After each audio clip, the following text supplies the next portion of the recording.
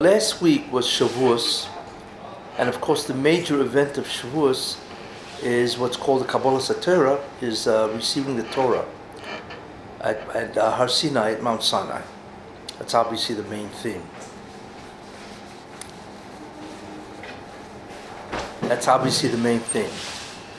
But the question is, which is really a very important question, what is the greatness of Torah? Because we know that we received that on Har Sinai, and there are many statements in Chazal that clearly indicate the greatness of Torah.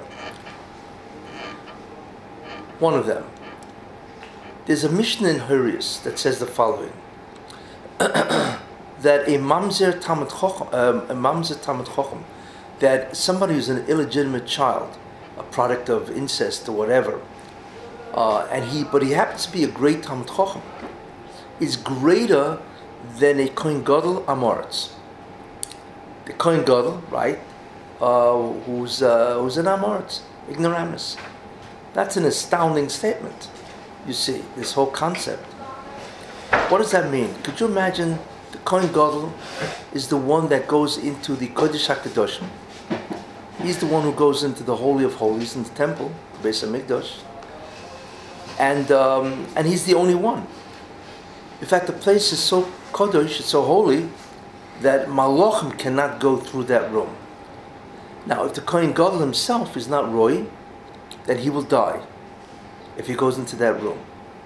So could you imagine the great spiritual leadership of the Kohen Gadol?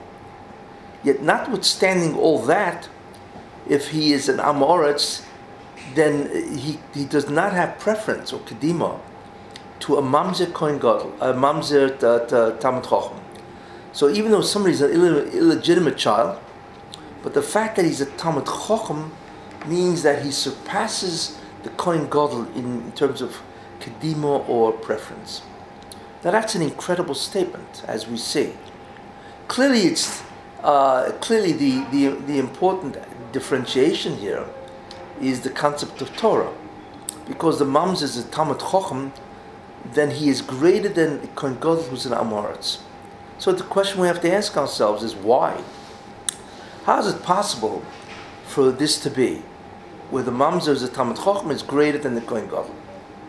That automatically begins to tell you the whole concept of the greatness of Torah.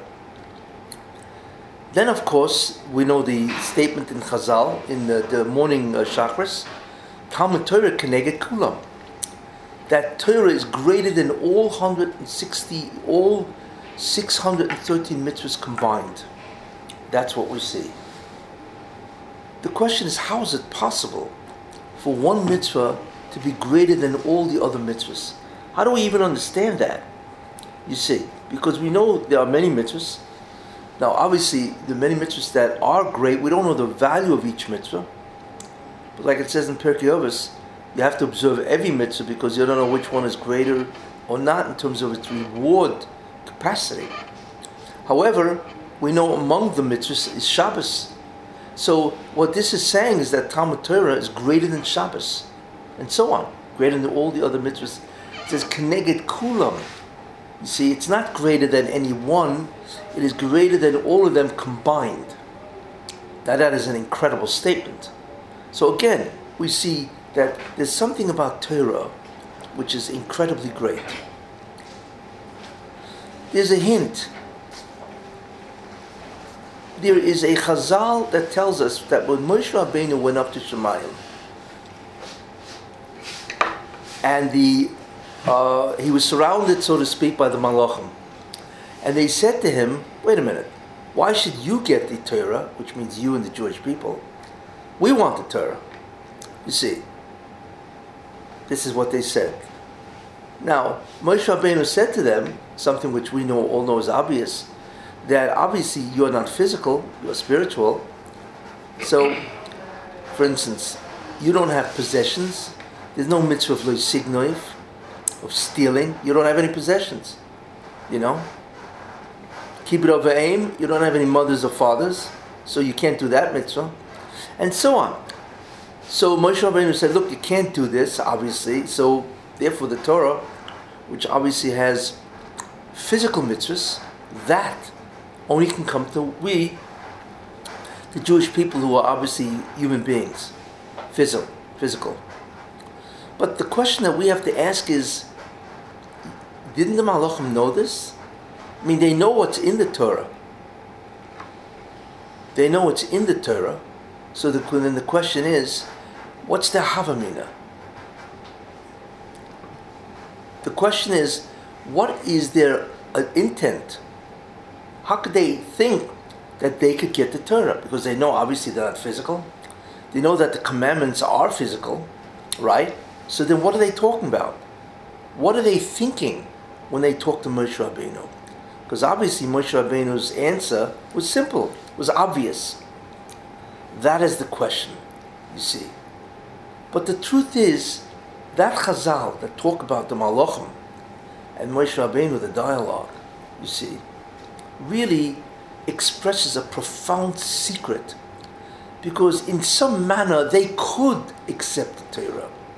Obviously, we have to assume, that they're not dreaming here, that they really could accept the Torah. Except Moshe Rabbeinu showed them that even though they theoretically could accept the Torah, right, you can't, because basically it's for people who are physical. You see. In any case, so we have to try to understand, how can the Malachim accept the Torah? That is the question, and so on, And also, what was Moshe Rabbeinu's statement to the Malachim? In any case, when we begin to look at all these Chazals, we realize that the Torah itself, there's something about Torah which is not just quantitatively greater. There's a qualitative aspect. There's something about learning Torah, the Torah itself, that is much greater than all the mitzvahs, as I've shown you. The question is, how do we begin to understand this? Now, this is a very important idea, as you will see. And the reason for that is that, Jews do mitzvahs, of course.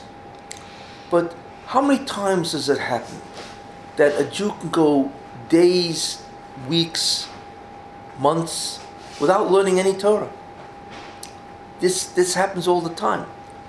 Guy gets busy, he's got a job, he comes home, he has to, he's got family, and so on. So an entire day goes by without learning any Torah, you see. So therefore, what would seem very important is that a Jew should devote some time to Torah every day. That is what's very important, because Torah is so great. You see. So once you understand the greatness of Torah, why it supersedes, in a certain sense, not removing, but it is superior to all other mitzvahs, then that would be the outcome of this shiur. Is in some sense to devote let's say 30 minutes of Torah every day, and not to forego that mitzvah of Talmud Torah. This is the object of the whole shiur, in a certain way, to get everybody to learn Torah for at least 30 minutes a day, whatever it is, which I'll speak about. Okay, so the question then is, what exactly is it? Well, there are different levels of understanding of the greatness of Torah. The first level is the Medrash that says that Istakel b'Yoraisa, that God looked into the Torah, Ubora Alma, and He created the world. Now, what that means is that the Torah is the architectural design plan of the entire creation. And God looked in it, so to speak, and from that plan He created everything. That's what it would mean. Now, that says to us something very important. That somehow the document of Torah, that the Torah itself includes every single thing that God ever created. And it's a lot of stuff. But somehow the Torah is a document, and that's what it is, that is the plan in the sense that it encompasses or describes or even names everything that God created. That's an unbelievable statement. You think about it, you go to a medical library, there are thousands and thousands of volumes, right, of incredibly intricate, objects and ideas and events and so on. Yet and this is just medicine. Yet the Torah contains all of it in it, as it says in Pirkei Avos, "Hafeich bo, v'hafeich bo," turn it over this way, turn it over that way. Shekula bo, all of it is in the Torah. So the first thing therefore, that's the first idea that we need to understand. That what Torah is, it is a blueprint of the entire creation, and therefore everything in creation is in some way included in the Torah, which means all objects, events, phenomena, they're all in the Torah. You see, the question, of course, in this sense is, how can that possibly be? How can that be? Because basically, the Torah has letters which form words, which form sentences and paragraphs and so on. So it only has a finite amount of letters. I think there's something like 300 and let's 30, 40, 50,000 letters in the Torah. So the question is, how can that amount of letters in the Torah encompass everything? You see. And then it says also, there are people who have worked on this, that there are 600,000 oisios in the Torah, corresponding to the 600,000 root souls of the Jews. Because we know that there are root souls, which I explained, before, in terms of Jews and non-Jews and so on. But in one sense, you have to remember that an ois itself can have a sub-ois. For instance, an aleph, we know how an aleph is written.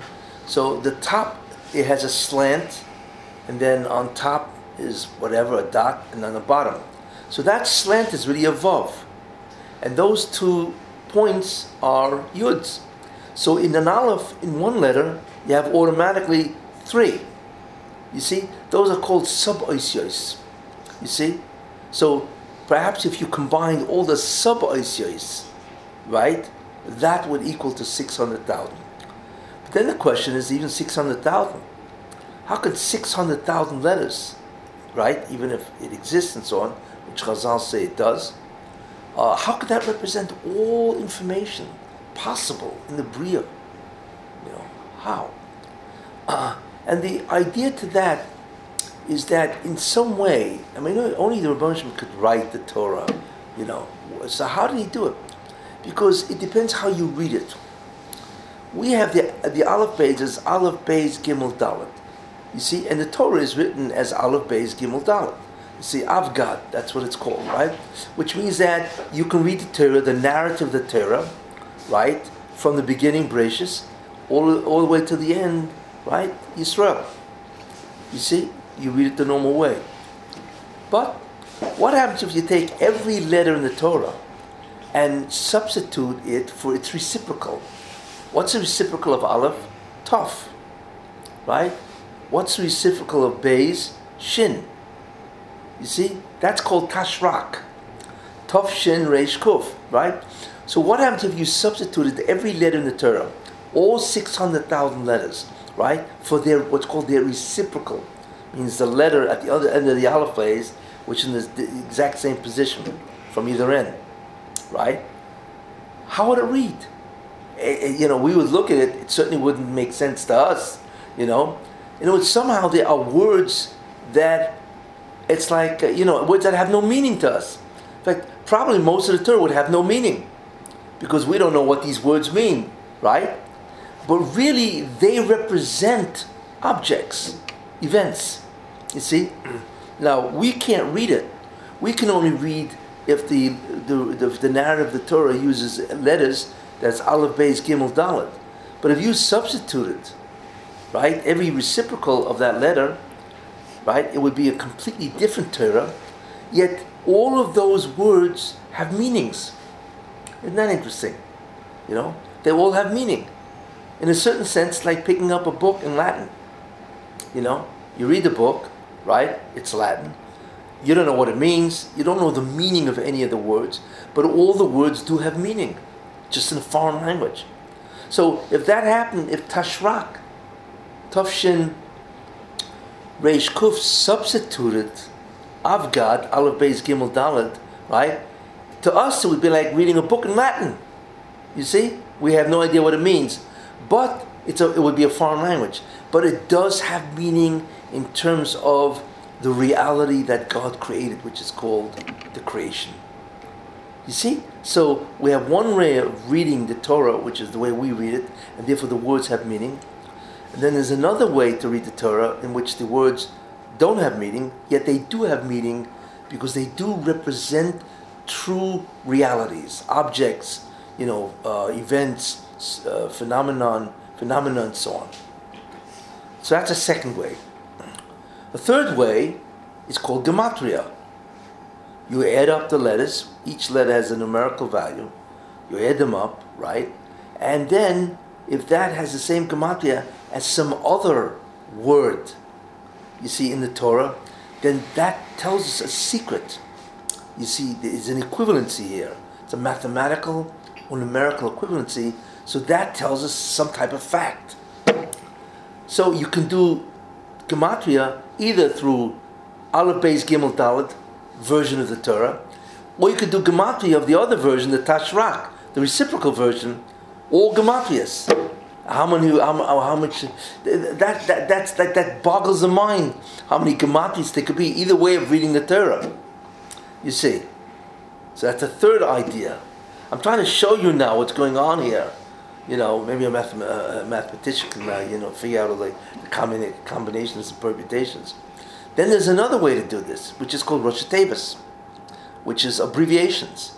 You see, the abbreviations, where each letter of the word represents a sentence through the letters itself.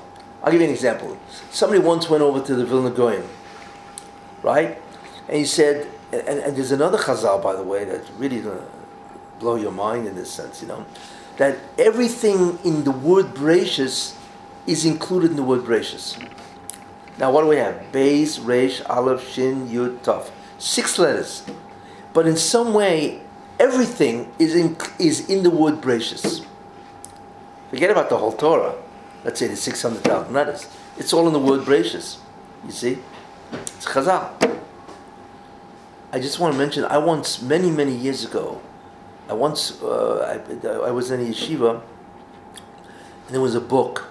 It was written by a Sephardic Gadol, and that book had, I never found it again. I'm always curious.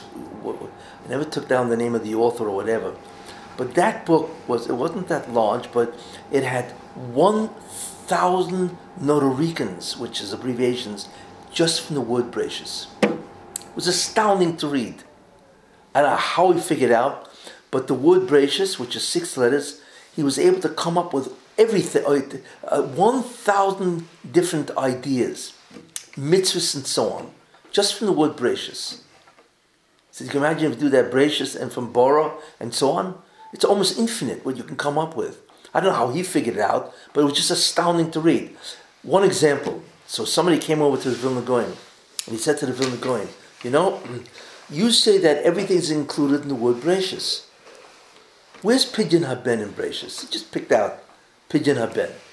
What's Pidyon Haben? That you have to redeem a firstborn male child.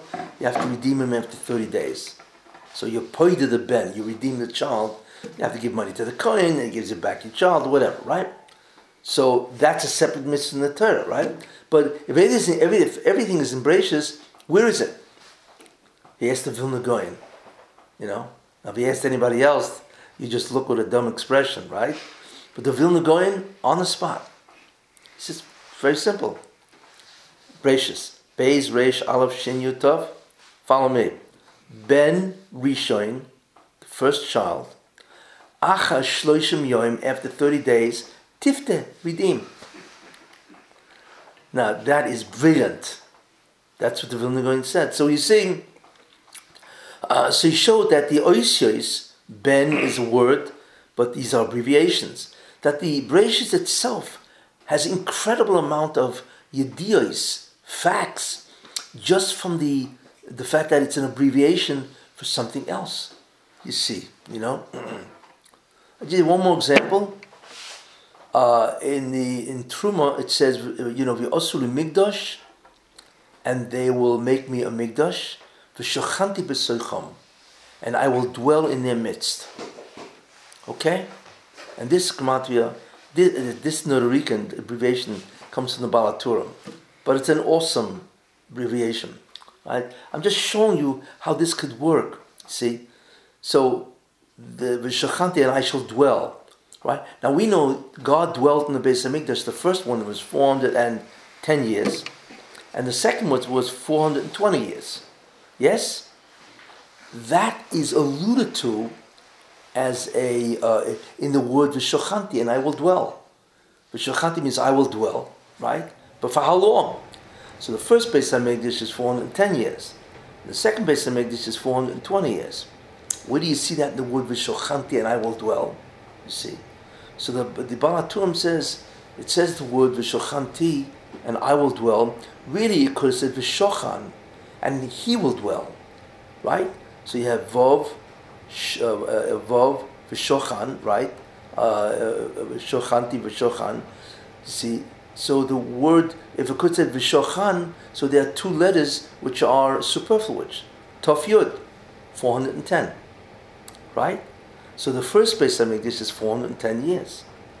Now, what's interesting is if you look at the word v'shochanti, it also has the letters of v'sheni, and the second one in the word v'shochanti, and the two letters that are superfluous is Tav Chav, 420.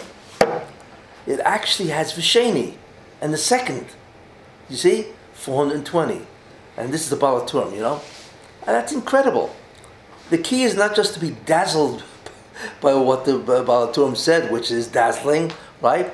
But the fact what he's pointing out, that this is the ways of learning facts from the Torah. Abbreviations, gematrias. You see? It's incredible. I mean, we're looking at hundreds of thousands of letters. Remember, with the letters and the sub-letters and so on. Imagine applying all the Nordoricans, you know, all the abbreviations and the gematrias, and then you could do it with the Torah being written in Tashrak and so on. The combination must be awesome, right? Yes. Yeah. It's possible for people to dream up a lot of different things. How do you know you're correct? No. You don't know if you're correct. We don't know. But I'm just showing you how it's possible to get all the facts of this creation in the Torah. So it doesn't work the other way, meaning a person can take a word and then try to work out something. No, there's no proof, I mean, in that sense, you know, but the fact that it can work shows you that this is a vehicle, this is a method of doing it. You see? Then there's what's called a skip sequence. What is that? And that's what the Torah codes, you're familiar with the whole Torah code phenomenon and so on, you know? So what that is, it's also an abbreviation, right? But it's not a straight abbreviation. In other words, the word Bereshis is an abbreviation of Pidyon Haben, redeeming the firstborn. But then, who says you have to go in order? What happens if you skip? So that's the concept of a skip constant. You see? In other words, you start with a letter, then let's say you skip 500 words, or 500 letters, you take that 500th letter, then from there you skip 500 letters, and that forms a word. You see, in other words, it's abbreviation, but it's not in the sequence, right? Rather, it is a skip constant sequence. Now, can we demonstrate? Probably the greatest sequence I've ever seen, and I hold this as an absolute proof that the Torah is written by God. You want to hear it?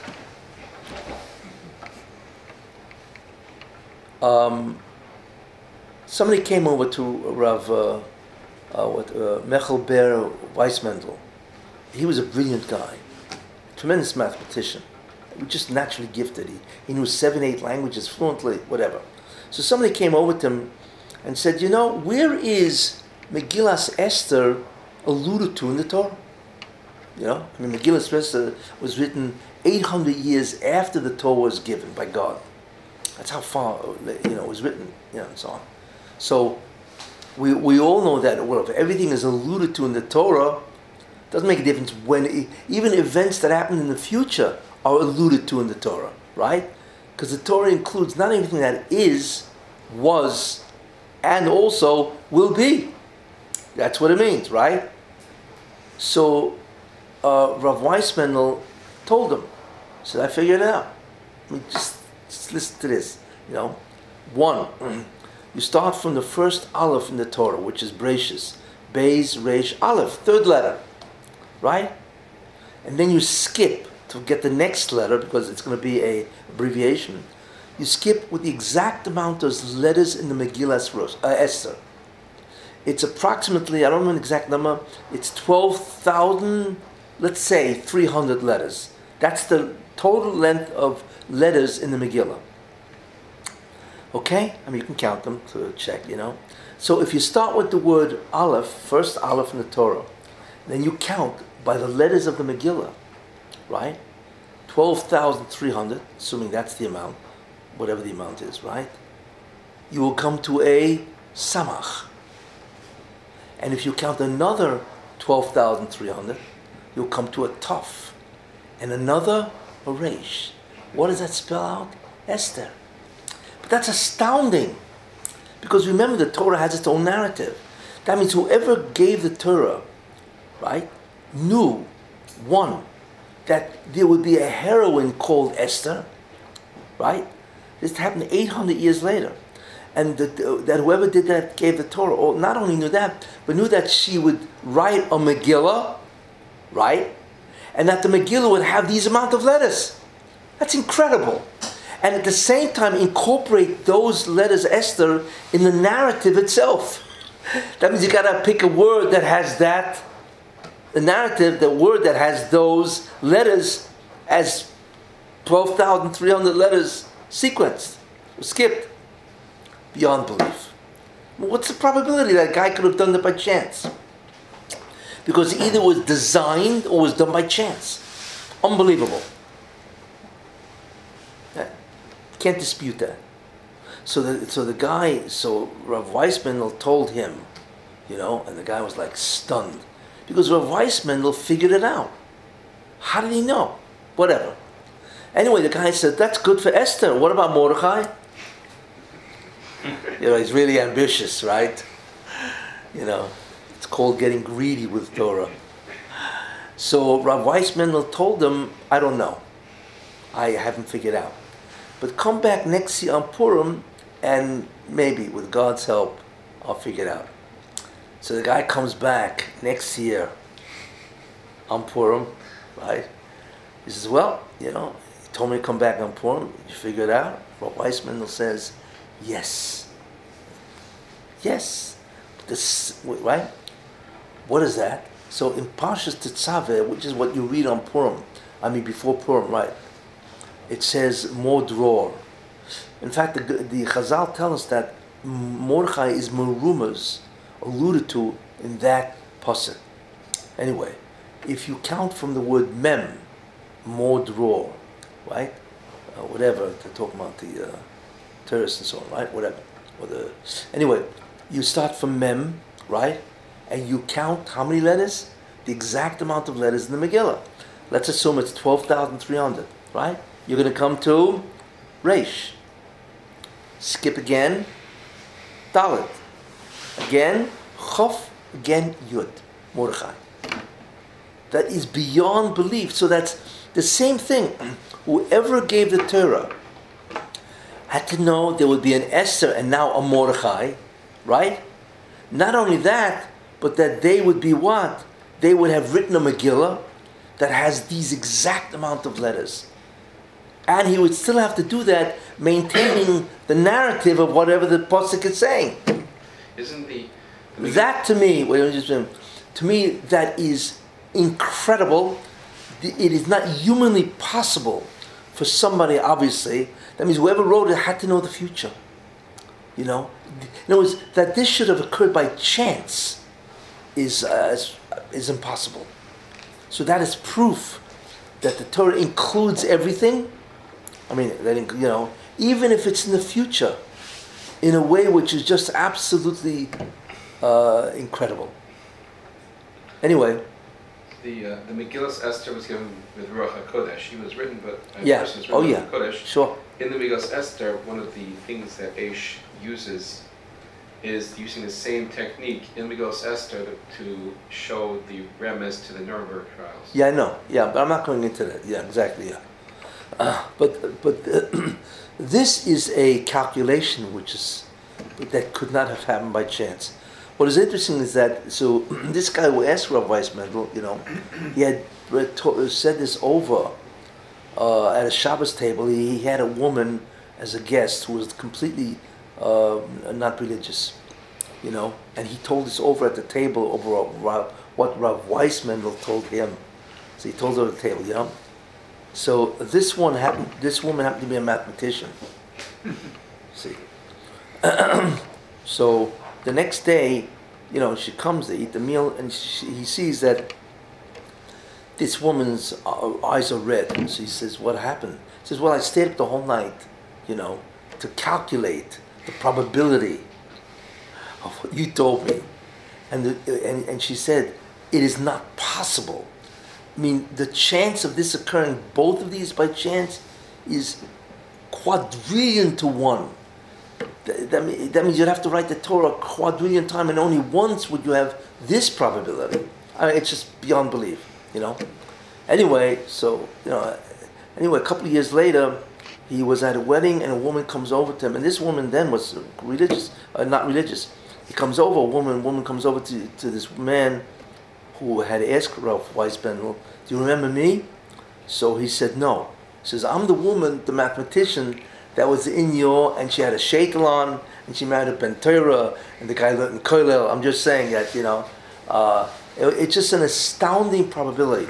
But again, it illustrates that Nodarikan, which is abbreviations, right, which represents words, a letter represents the beginning of a word, right, the Nodarikan can also have a skip sequence, you see.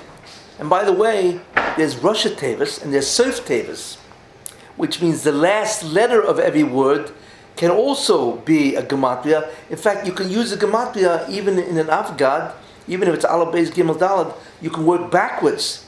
So there's abbreviations that work forward, right, like Breishis. And there's the abbreviations that work backwards. Tov Yud Shin, Aleph Reis Beis. It works both ways, and it works both ways. Skip. The amount of information you can get with all these ideas is almost infinite. And that's how the Torah works. We, of course, cannot read the Torah that way, but there are a lot of course, drushes and so on, where Chazal, you do this all the time. Sof Tevis, and then there's Emtza Tevis. It's all, but the same different skip sequences, and it depends on which Aleph Beis you're using. The normal and the reciprocal. That's how you can do it. So therefore, the Torah, because you have to say how, or else people say, "What are you talking about? How can you have everything in the Torah?" But you can. Our problem is that we cannot do it except through we can barely do it through the normal letter sequence of Aleph, Beis, Gimel, Dalet, and so on. But the Torah really does describe and every single thing ever created, which means even an object, it goes into the whole chemical structure, the atomic structure, everything, because it's all part of the creation.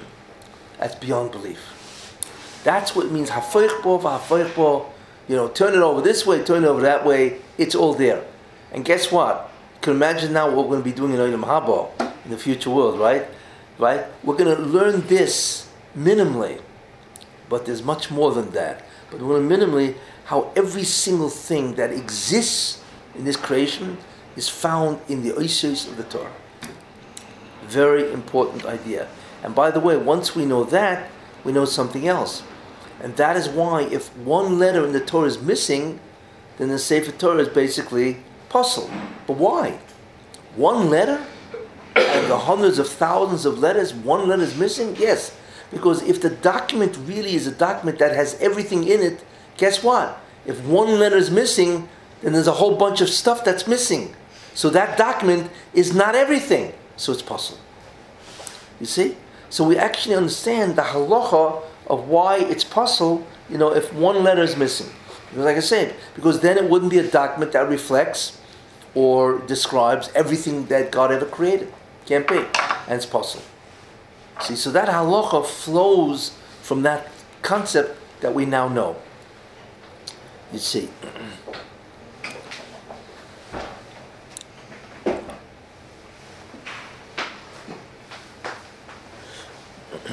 But I want you have to understand one thing, which many people don't realize.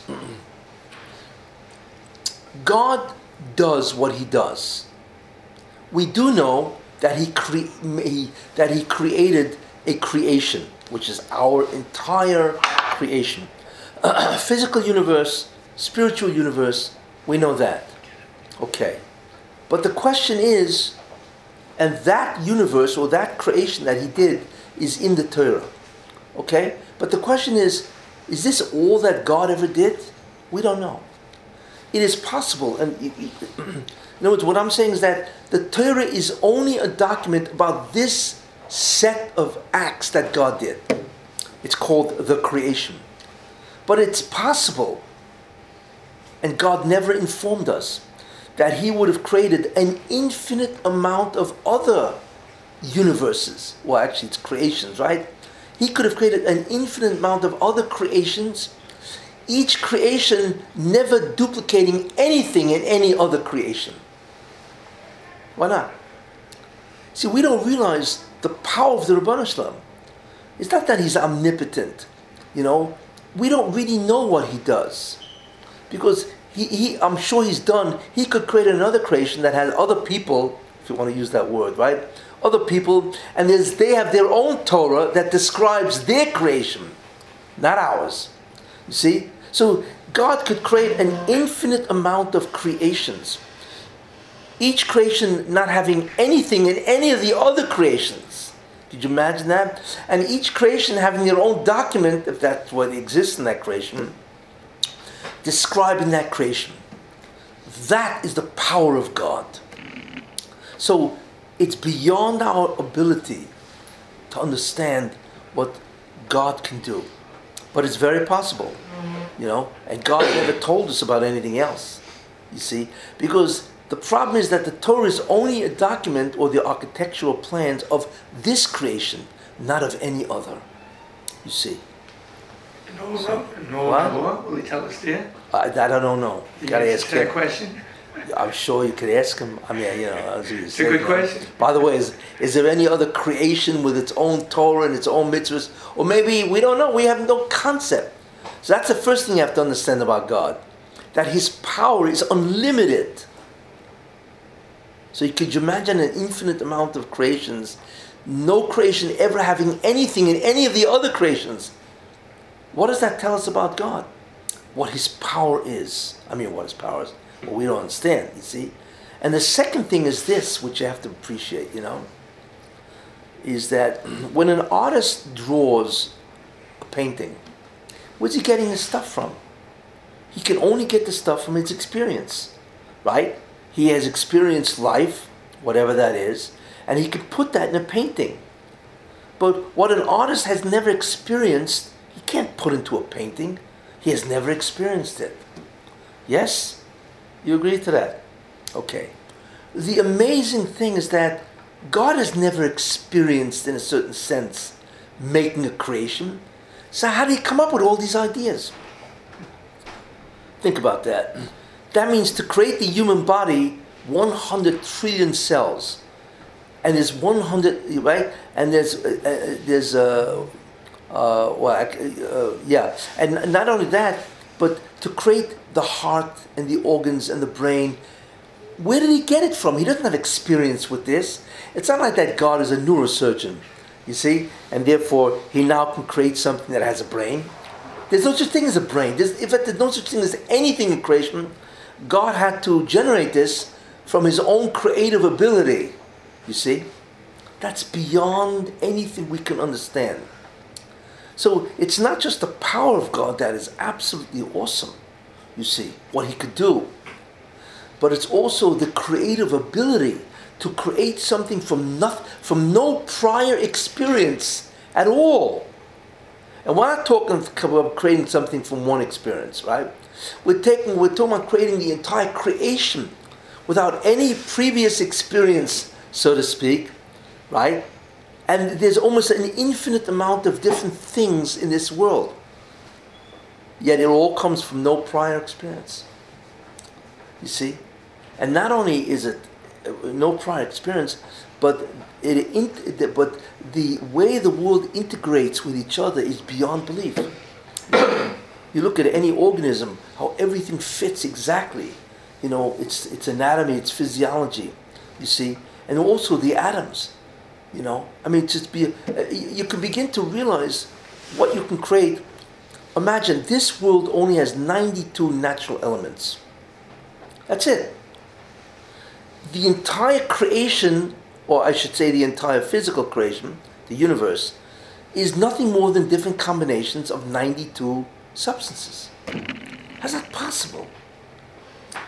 You know, I'm not talking about the man-made stuff, because they don't really exist in nature and so on.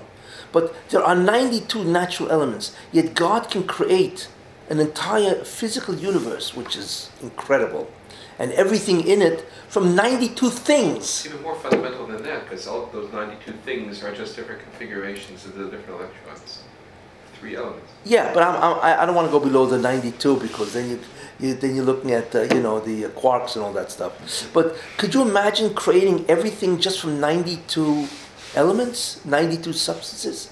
So if that's the case, could you imagine what God can do? He can have some other 92 elements, or whatever the 92 is, you know, and create an entire creation. Because you think about that, all it requires is 92 different substances to do the entire physical universe.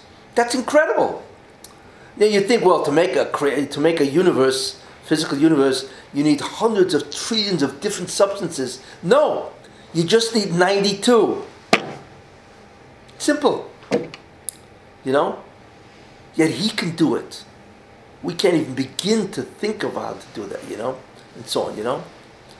That you begin to understand the awesomeness of His power, of His creativity, you know, and how He could combine things to make different compounds and different substances and so on, different molecules, and all it is 92, 92 elements, and so on. Anyway, so therefore, I'm trying to illustrate how the Torah can have everything in it. And we now see that, why not? That's the Torah that we have. It is an unbelievable document of everything that exists.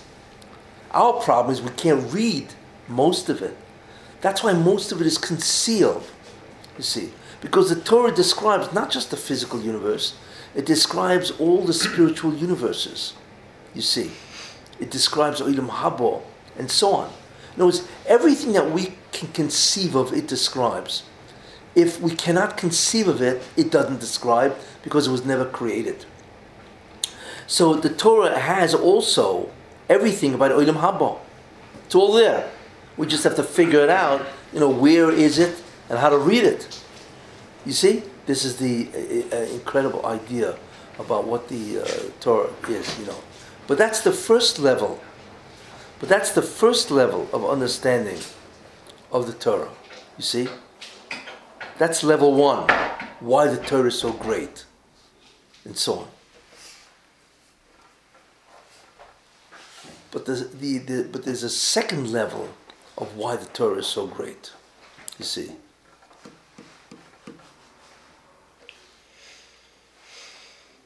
There's a certain amount of actions that God did.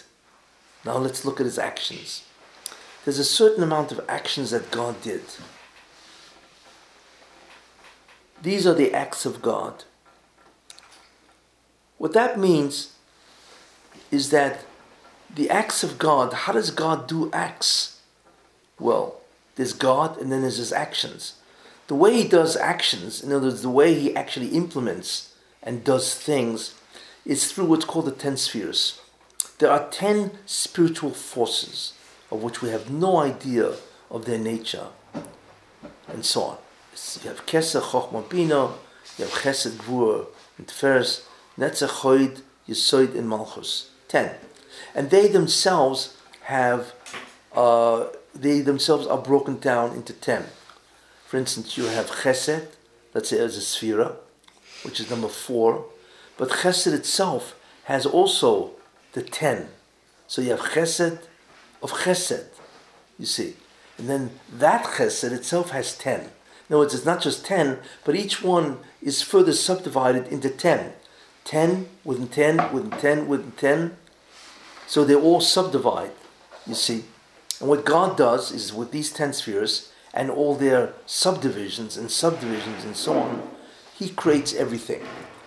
Everything that exists is nothing more than a sphere or a combination of spheres that create reality. You see, they create reality. So we have the actions of God, we have the specific sphere combination that He used. Okay. But is there a name for this? Is there a name for this? So the truth is, what we now understand, we see, and that's further understanding of the greatness of the Torah and so on, is that every letter in the Torah is the label or the name of a specific sphere combination that God used to do the action. Every action of God has a name that refers to Him doing that action. You see, for instance, if God is a Rahman, if He's compassionate, right? So the word Rahman is a name of God insofar as He acts with Rahmanas, compassion or mercy, and so on. Therefore, all the acts of God, every one of them, is really a specific combination of these 10 energies, spiritual energies. And each of these spiritual energies has a name, you see. Is there a place that I can actually see the name of the spheres that describe His actions? And the answer is yes. That's the Torah.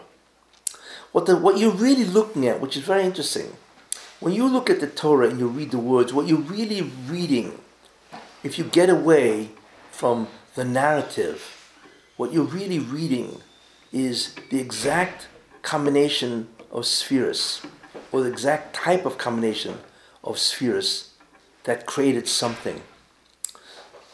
What that means is that all the words of the Torah, right, if you take away the narrative, all the words of the Torah at this level is you're reading spheres, code spheres.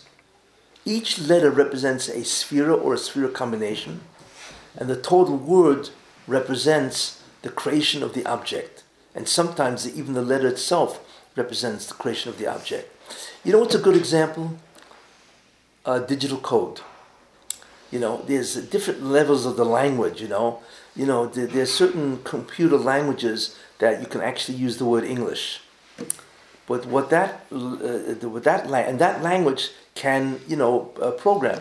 But then, but English doesn't talk to the computer, or the computer doesn't know English. But the English language really, in many ways, represents or has things which represent it, which are what's called machine code. You see, it's the language of the machine, and it has been put a layer on top of that, English. You see, so we can program in English, but really, who's a programmer here? Am I right? Okay. Well, what you really do, I think assembly language is machine language. Am I right? Yeah. In other words, from what I remember. Anyway, there's a language that we use because we understand this language, and so on. But the machine doesn't know English. So what English is nothing more than a representation of a machine code, which talks to it in digits, 0 and 1s. And then the machine can do the 0 and 1s. However, right? So what you're looking at is different languages. You see, you're looking at the language we use, then you're looking at the representation language that the machine uses. You see? The same thing. The language of the Torah is English in that sense. You see? It's our language, but it's Hebrew. But the real language, or the machine language, is spheres. You see? Which is incredible. That means that every action that God ever did, in all the different ways of figuring it out, Asha, Avgat, Tashrak, and so on, all of them, on our level, is a narrative. On God's level, it's a machine language in the sense that it's all spheres. It was, you could take the entire narrative of the Torah and turn it into spheres. It's astounding. Turn it into spheres, which each letter is a sphere combination, each word, right? And its combinations going different ways. Aleph, Beis, Gimel, Dalet, Tov, Shin, Reish, Kuf. You see, with the Notarikans, the Gematrias, and so on, it's all machine language. Now you understand what the Ramban means. When the Ramban says that Kol HaTorah Shemoisav Shel HaKodesh Baruch Hu. The entire Torah is nothing more than the names of God. You say, what do you mean names of God? How can that be? The word of, let's say the word, Vayomer. Vayomer means that he said. But really, Vayomer is a combination of spheres that represent an action that God did. So we cannot read Vayomer at that level. We can only read it at the level of language. You see? But really, every word in the Torah, or every different way of reading the Torah, which I mentioned and so on, can be read as a machine language, so to speak, or as a spheral language. That means every action that God ever did in creation, right, is represented by the Torah in terms of the spheral language, not merely the natural language or the spoken language. You understand what I'm saying? That's beyond, and that's what the Ramban means, which is the incredible secret. That the Torah is really not the language that we use, but at the language of the spheres is just spheres. You ever look at code, of computer code, not in English, it looks gibberish. It's like all signs and symbols, Imagine you have the Torah written that way with signs and symbols, no more language that we know, right? Signs and symbols going backwards and forwards and abbreviations and gematrias and every other way and so on, right? With sub-voices, right? And all you're reading there is like you're reading what do you call it? A machine language, digital code. I think that's what they call it, right? And so on. That's astounding. And then if you read it that way, you understand how God created everything. Isn't that amazing? Because that's the original code. That's the original language that, or phenomena that God used to create everything. Therefore, the Torah is nothing more than the names of God, which means it's nothing more than the actions of God insofar as He's doing that action. That is a sphere code, you see. And that is beyond that. But when you really think about that, now you understand what the Malachim wanted. The Malachim wanted to read Torah at the sphere code. And therefore you don't need the mitzvahs. You see? You got it? Because each mitzvah is a gilui. Every mitzvah is a revelation of some aspect of God. You see? So we get that by reading the upper code, the language, the normal language, right?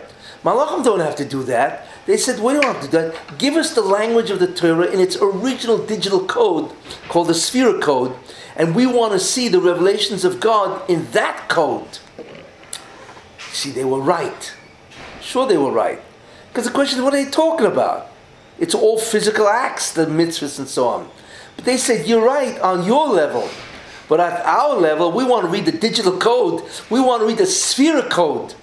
You see? Which they can. Because every mitzvah, the way it's written, is a sphere code. You see? That refers to some act of God. And there's no reason why. Why do they want to read that? Because everybody, except unfortunately people, realize that the totality of all creation is an understanding of who God is. That's what it is. And every single ois, every single mitzvah is another revelation of some aspect of God's actions. And that's the way we can understand God. You see. And that's what's going to happen in the future world. Right?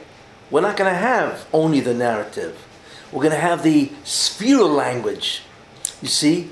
That's going to reveal much closer to what God did. And that's pure Kabbalistic language. You can call it the Kabbalistic language. You see? So the Torah really has two languages. It has the upper language, the narrative that we can read, right? And all the different forms and the ways of, manipulating the Torah, right? But all of that can be now reduced, not reduced, but translated or transformed into the Sphira language. And that language is much closer. That's Kabbalistic.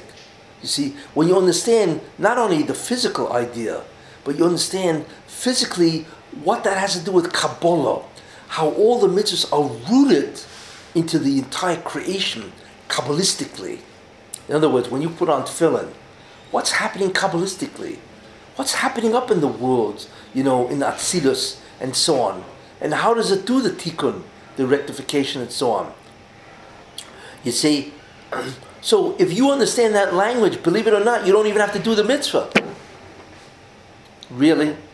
You just read the Torah at that level. You see? In fact, why do we do mitzvahs? Because when we do a mitzvah, in the future world, it will reveal the Sphira code. That's what it does. You see? It reveals the Sphira code. Wasn't that... In other words, there's a mitzvah, let's say keeping Shabbos, right? Right? Or the Malachas or whatever, right? And what that if you do it here in Olam Haba, what is revealed to you is the Sphira code of observing Shabbos. You see? And that's the reward of the mitzvah. That's what it means, Schar mitzvah, is a mitzvah. What do you mean, Schar mitzvah? Because the reward of the mitzvah, the physical mitzvah, is the mitzvah in its Sphira code. You see? And when you have that, then you understand the pnimius of the Bria, which is nothing more than some aspect of God. You see how it works? You see what's going on. What? What was Moshe's? So the question is, if the Malachim can figure it out. So what they wanted basically is to bypass the mitzvah. You see? We want to bypass the mitzvah. We get to the real ideas. How? By going to the Sphira code, which they could do because they're spiritual. So then why did Moshe Rabbeinu say no way? Because Moshe Rabbeinu was right. He said, you got a point. You can do it that way. But we know that God says the only way I will reveal anything to you is you earn it. You got to do it. That's the concept of Namadi Ksufa. In other words, in order to remove the bread of shame, in order to remove the fact that you're getting something for nothing, you can't get it for nothing. You actually have to do a physical act. And the reward of that is to read the code at the level of the spheres. You see? And then you won't have Namadi Ksufa, you won't have bread of shame, because you will have earned the right to read it at that level. If not, you're going to have bread of shame, which means you're going to be embarrassed by the fact that you didn't do a thing to deserve reading the Sphira code. See? So he said to the Malachim, what's going to help you? As it is, you have Namadi Ksufa, you have bread of shame, because they didn't do anything to earn anything. So if you get down straight to the bottom and read the Sphira code, what will you have, what in Yiddish verdient, what will you have benefited? Nothing. That's why, in order to really, you have to remove the Namdi Ksufa. You have to remove that fact that you are getting something for nothing. So you have to actually do something, which is the mitzvahs. And once you get the Sphira code, doing that, then you can enjoy whatever the mitzvah is without having this incredible, shameful feeling that you're getting something for nothing. You see how it works? So they were both right. You see? But that's a very important understanding, that the whole Torah is nothing more than names of God, insofar as He does a certain action. So the Torah is the totality of all the actions of God, and therefore all the actions have names. You see? But they have names at what level? At the level we could read, which is natural language, and then at the level of what the words are really in terms of this Sphira code, the actual spiritual forces that create everything that's part of God's action. You see? So that's what the dialogue between the Malachim. So that Chazal is a critical secret of what the Torah really is. You see? That if you read the Torah at the level of Sphira, right? That is Olam Haba. Because that's really where the real depth of the Torah is. That's what's called the Or Rishon. Actually, the Or Rishon is the first light. It's the Messianic light. You see, in the future we will have that Messianic light. What is that? It's somehow understanding God at the level of the spheres, not at the level of the mitzvahs. You see. And the Giluyim, the revelations of that, is beyond comprehension. That's what it means, Kimola Oretz Deo. The world will be filled with the knowledge of God as the waters cover the seabed, right? What that means is that's obviously not a normal knowledge. That's not normal. What do you mean the earth will be filled with the knowledge of God like the waters cover the seabed? What knowledge of God? We already have Bavli, Yerushalmi, you see, but that's all at the normal level of language, you see. But when it means filled with the knowledge of God, it will mean at the sphere level. That's the beginning. And even that's nothing compared to what Olam Haba is, you see. So you now understand the secret, right, of what the Messianic light is. You understand the whole concept of what ultimately Olam Haba. You understand the dialogue between Moshe and the Malachim. You see what's going on here, you see? And that ultimately, that is the greatness of Torah. However, there's a greatness of Torah which I have not reached, what I'm going to cut out now, which I will continue next week, which is, as I've described, two levels of greatness. One is the greatness of the level of Torah in terms of what it is. It's a document that describes everything. And the second thing is that it describes the sphere code of everything that is, you see? And that is beyond belief. And even the Malachim wanted that. I want to tell you something. If they wanted something, it's got to be pretty heavy stuff. That's guaranteed. And they could have had it, except what God wants is to earn that sphere code, revelation, via doing an act, thereby earning it, and therefore not having the whole concept of red or shame, not feeling inferior and shameful because you did nothing to deserve what you're receiving, you see. And that was Moshe Rabbeinu.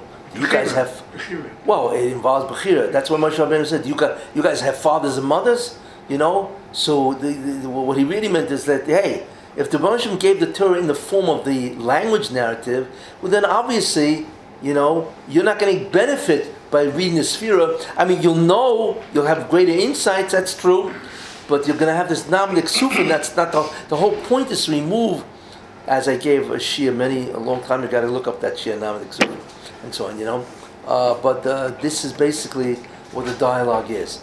But next week I want to go into what the real greatness of Torah is in terms of its power. Any questions?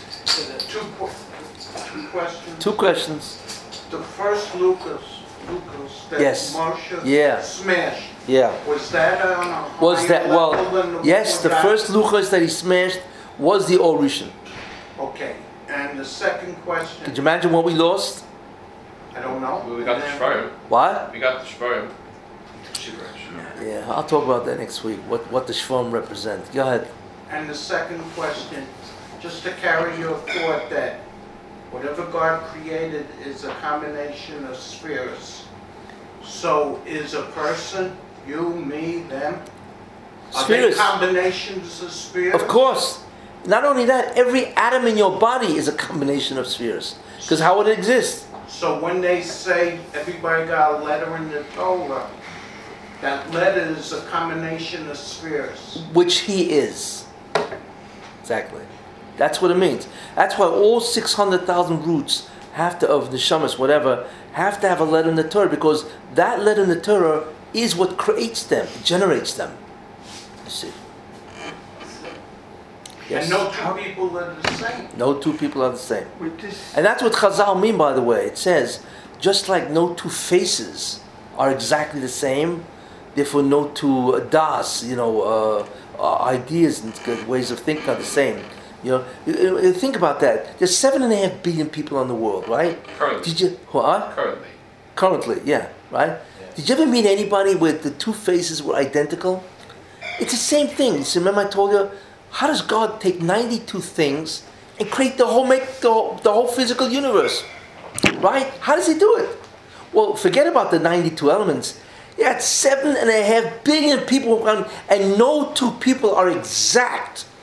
No two people. Because you think about that, when you look at a face, I mean, how many things on there? You got the forehead, the eyebrows, you got stuff there, but come on, what is it, like 10, 15 different features? You know, Even identical twins. they're also not perfect. Not Exactly. perfect, You know, not perfect. and so on. So it's amazing. How do you make 7.5 billion different versions of a face using only a certain amount of components? How many components are there? You know. You know, in police, if you when they make a composite in police, you know, of a criminal, you know, and then they have this computer, and they say, okay, how big was his forehead, you know, right? You know, so there infinite combinations of that, you know. You make the forehead bigger, smaller, wide. How the measurement, you know. And then the nose is it protrude? Is it small? The mouth is how wide is it? Does he have a mustache? I mean, it's how much is in a face, right? Yet there are enough components in a face where no two people will have 7.5 or so over 7.5 billion will have the same face. Isn't that amazing? That's what God can do. Okay. But this understanding, Yeah, God. could you just put a regular office? Could you, the principle, Chazal say, Torah kuchbrichu v'raisa chadhum. That's. How does that mean? How does that work? I'm going to speak about that next week. So it has to be. Because it's already Could we, what was 11:52. it? It's just a separate. A regular office? No. There is no regular. Earlier, Yeah, go ahead. Earlier you had said that the Mamzer Talmud Chacham is bigger. Is than greater the than yeah. Didn't you explain the opposite? How the Ma'aseh Mitzvahs are bigger than the Limud? I'm not getting the question. You said the Malachim have the Limud of Torah at the code. No, they don't have anything. They wanted the Torah at the level of the spheres. So isn't that, and Moshe said back, you have to do the mitzvahs to get it. So isn't that, Kohen Gadol represent the mitzvahs more than the Talmud Chacham? No, but I'm talking about the greatness of Torah, right? I'm talking about the mitzvah called Limud Torah. That mitzvah will make you greater than a Kohen Gadol. Why? And like I'm saying, I'm introduced two fundamental ideas. One is that it represents all of reality, right? And the second thing is that it has a second language underneath it that represents all of reality much closer to the actions of God, because they are the names that we refer to by God in terms of creating everything. But then you're saying how when we put on tefillin, we're activating all that spheres to open up. So the Kohen Gadol has mitzvahs that nobody else has. So is That- he activating things? No, that's a different question. What about, we don't have all the mitzvahs. If you're not a Kohen, then what do? Right? You're not a Levi. I mean, everybody, but that goes down to a different concept called the unity of the Jewish people, that there's only one neshama. So if somebody does a mitzvah, in some way it affects your neshama. You know, if a Kohen eats truma, you can't eat truma, right? If he eats truma, somehow you benefit. You can open up the sphere of truma because he ate it. That's where the unity of all souls. It's a different, yeah. Just the Talmud Chacham is more plugged into Torah than the Kohen Gadol. That's what you're saying. Talmud Chacham is directly plugged into the spheres itself at the second level. Then there's the first level. But he's really plugged into the second level where he's opening up all kinds of spheres. It's like the computer using the machine language to do the work.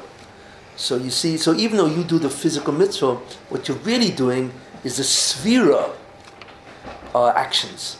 You're opening up spheres that you will get in Olam Haba. But you're still saying he's doing it differently than the Malachim would have done it. They should have, yeah. Well, they would have gotten the insight. That's all. But they would not have opened, if they would have gotten it. But they didn't get it. You see, that's the whole point.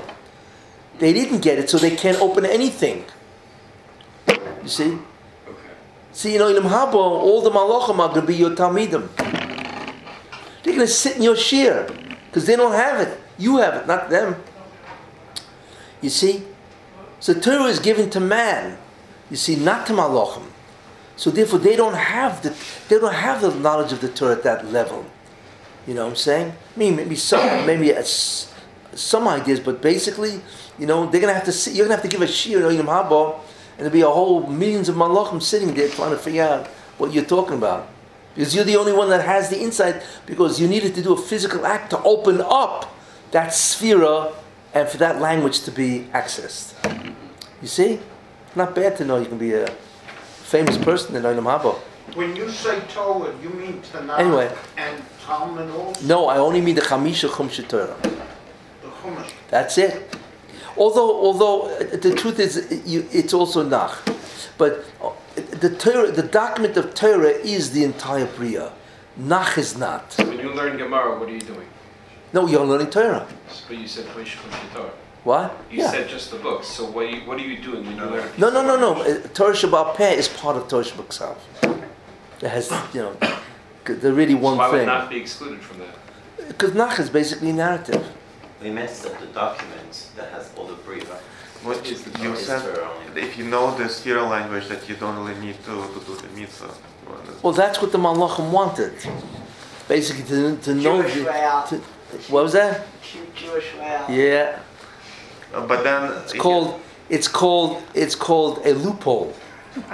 Have you have a tax loophole? Well, the Malachim wanted a Torah loophole. How do we get to the goods without having to go with and so on? Yeah. You said to study, learn half hour. You picked a half hour. So therefore, wait. Well, thank you for reminding me. Therefore, I'll say it again. Everybody who's listening to this shir, remember, if you learn Torah, you will be accessing the greatest possible mitzvah because it is everything that was ever created, and you're opening up all the spheres, you see? And so if you do an individual mitzvah, you're not, as I will explain next week. But when you learn Torah, you're opening up all the spheres, as I will explain next week, and so on.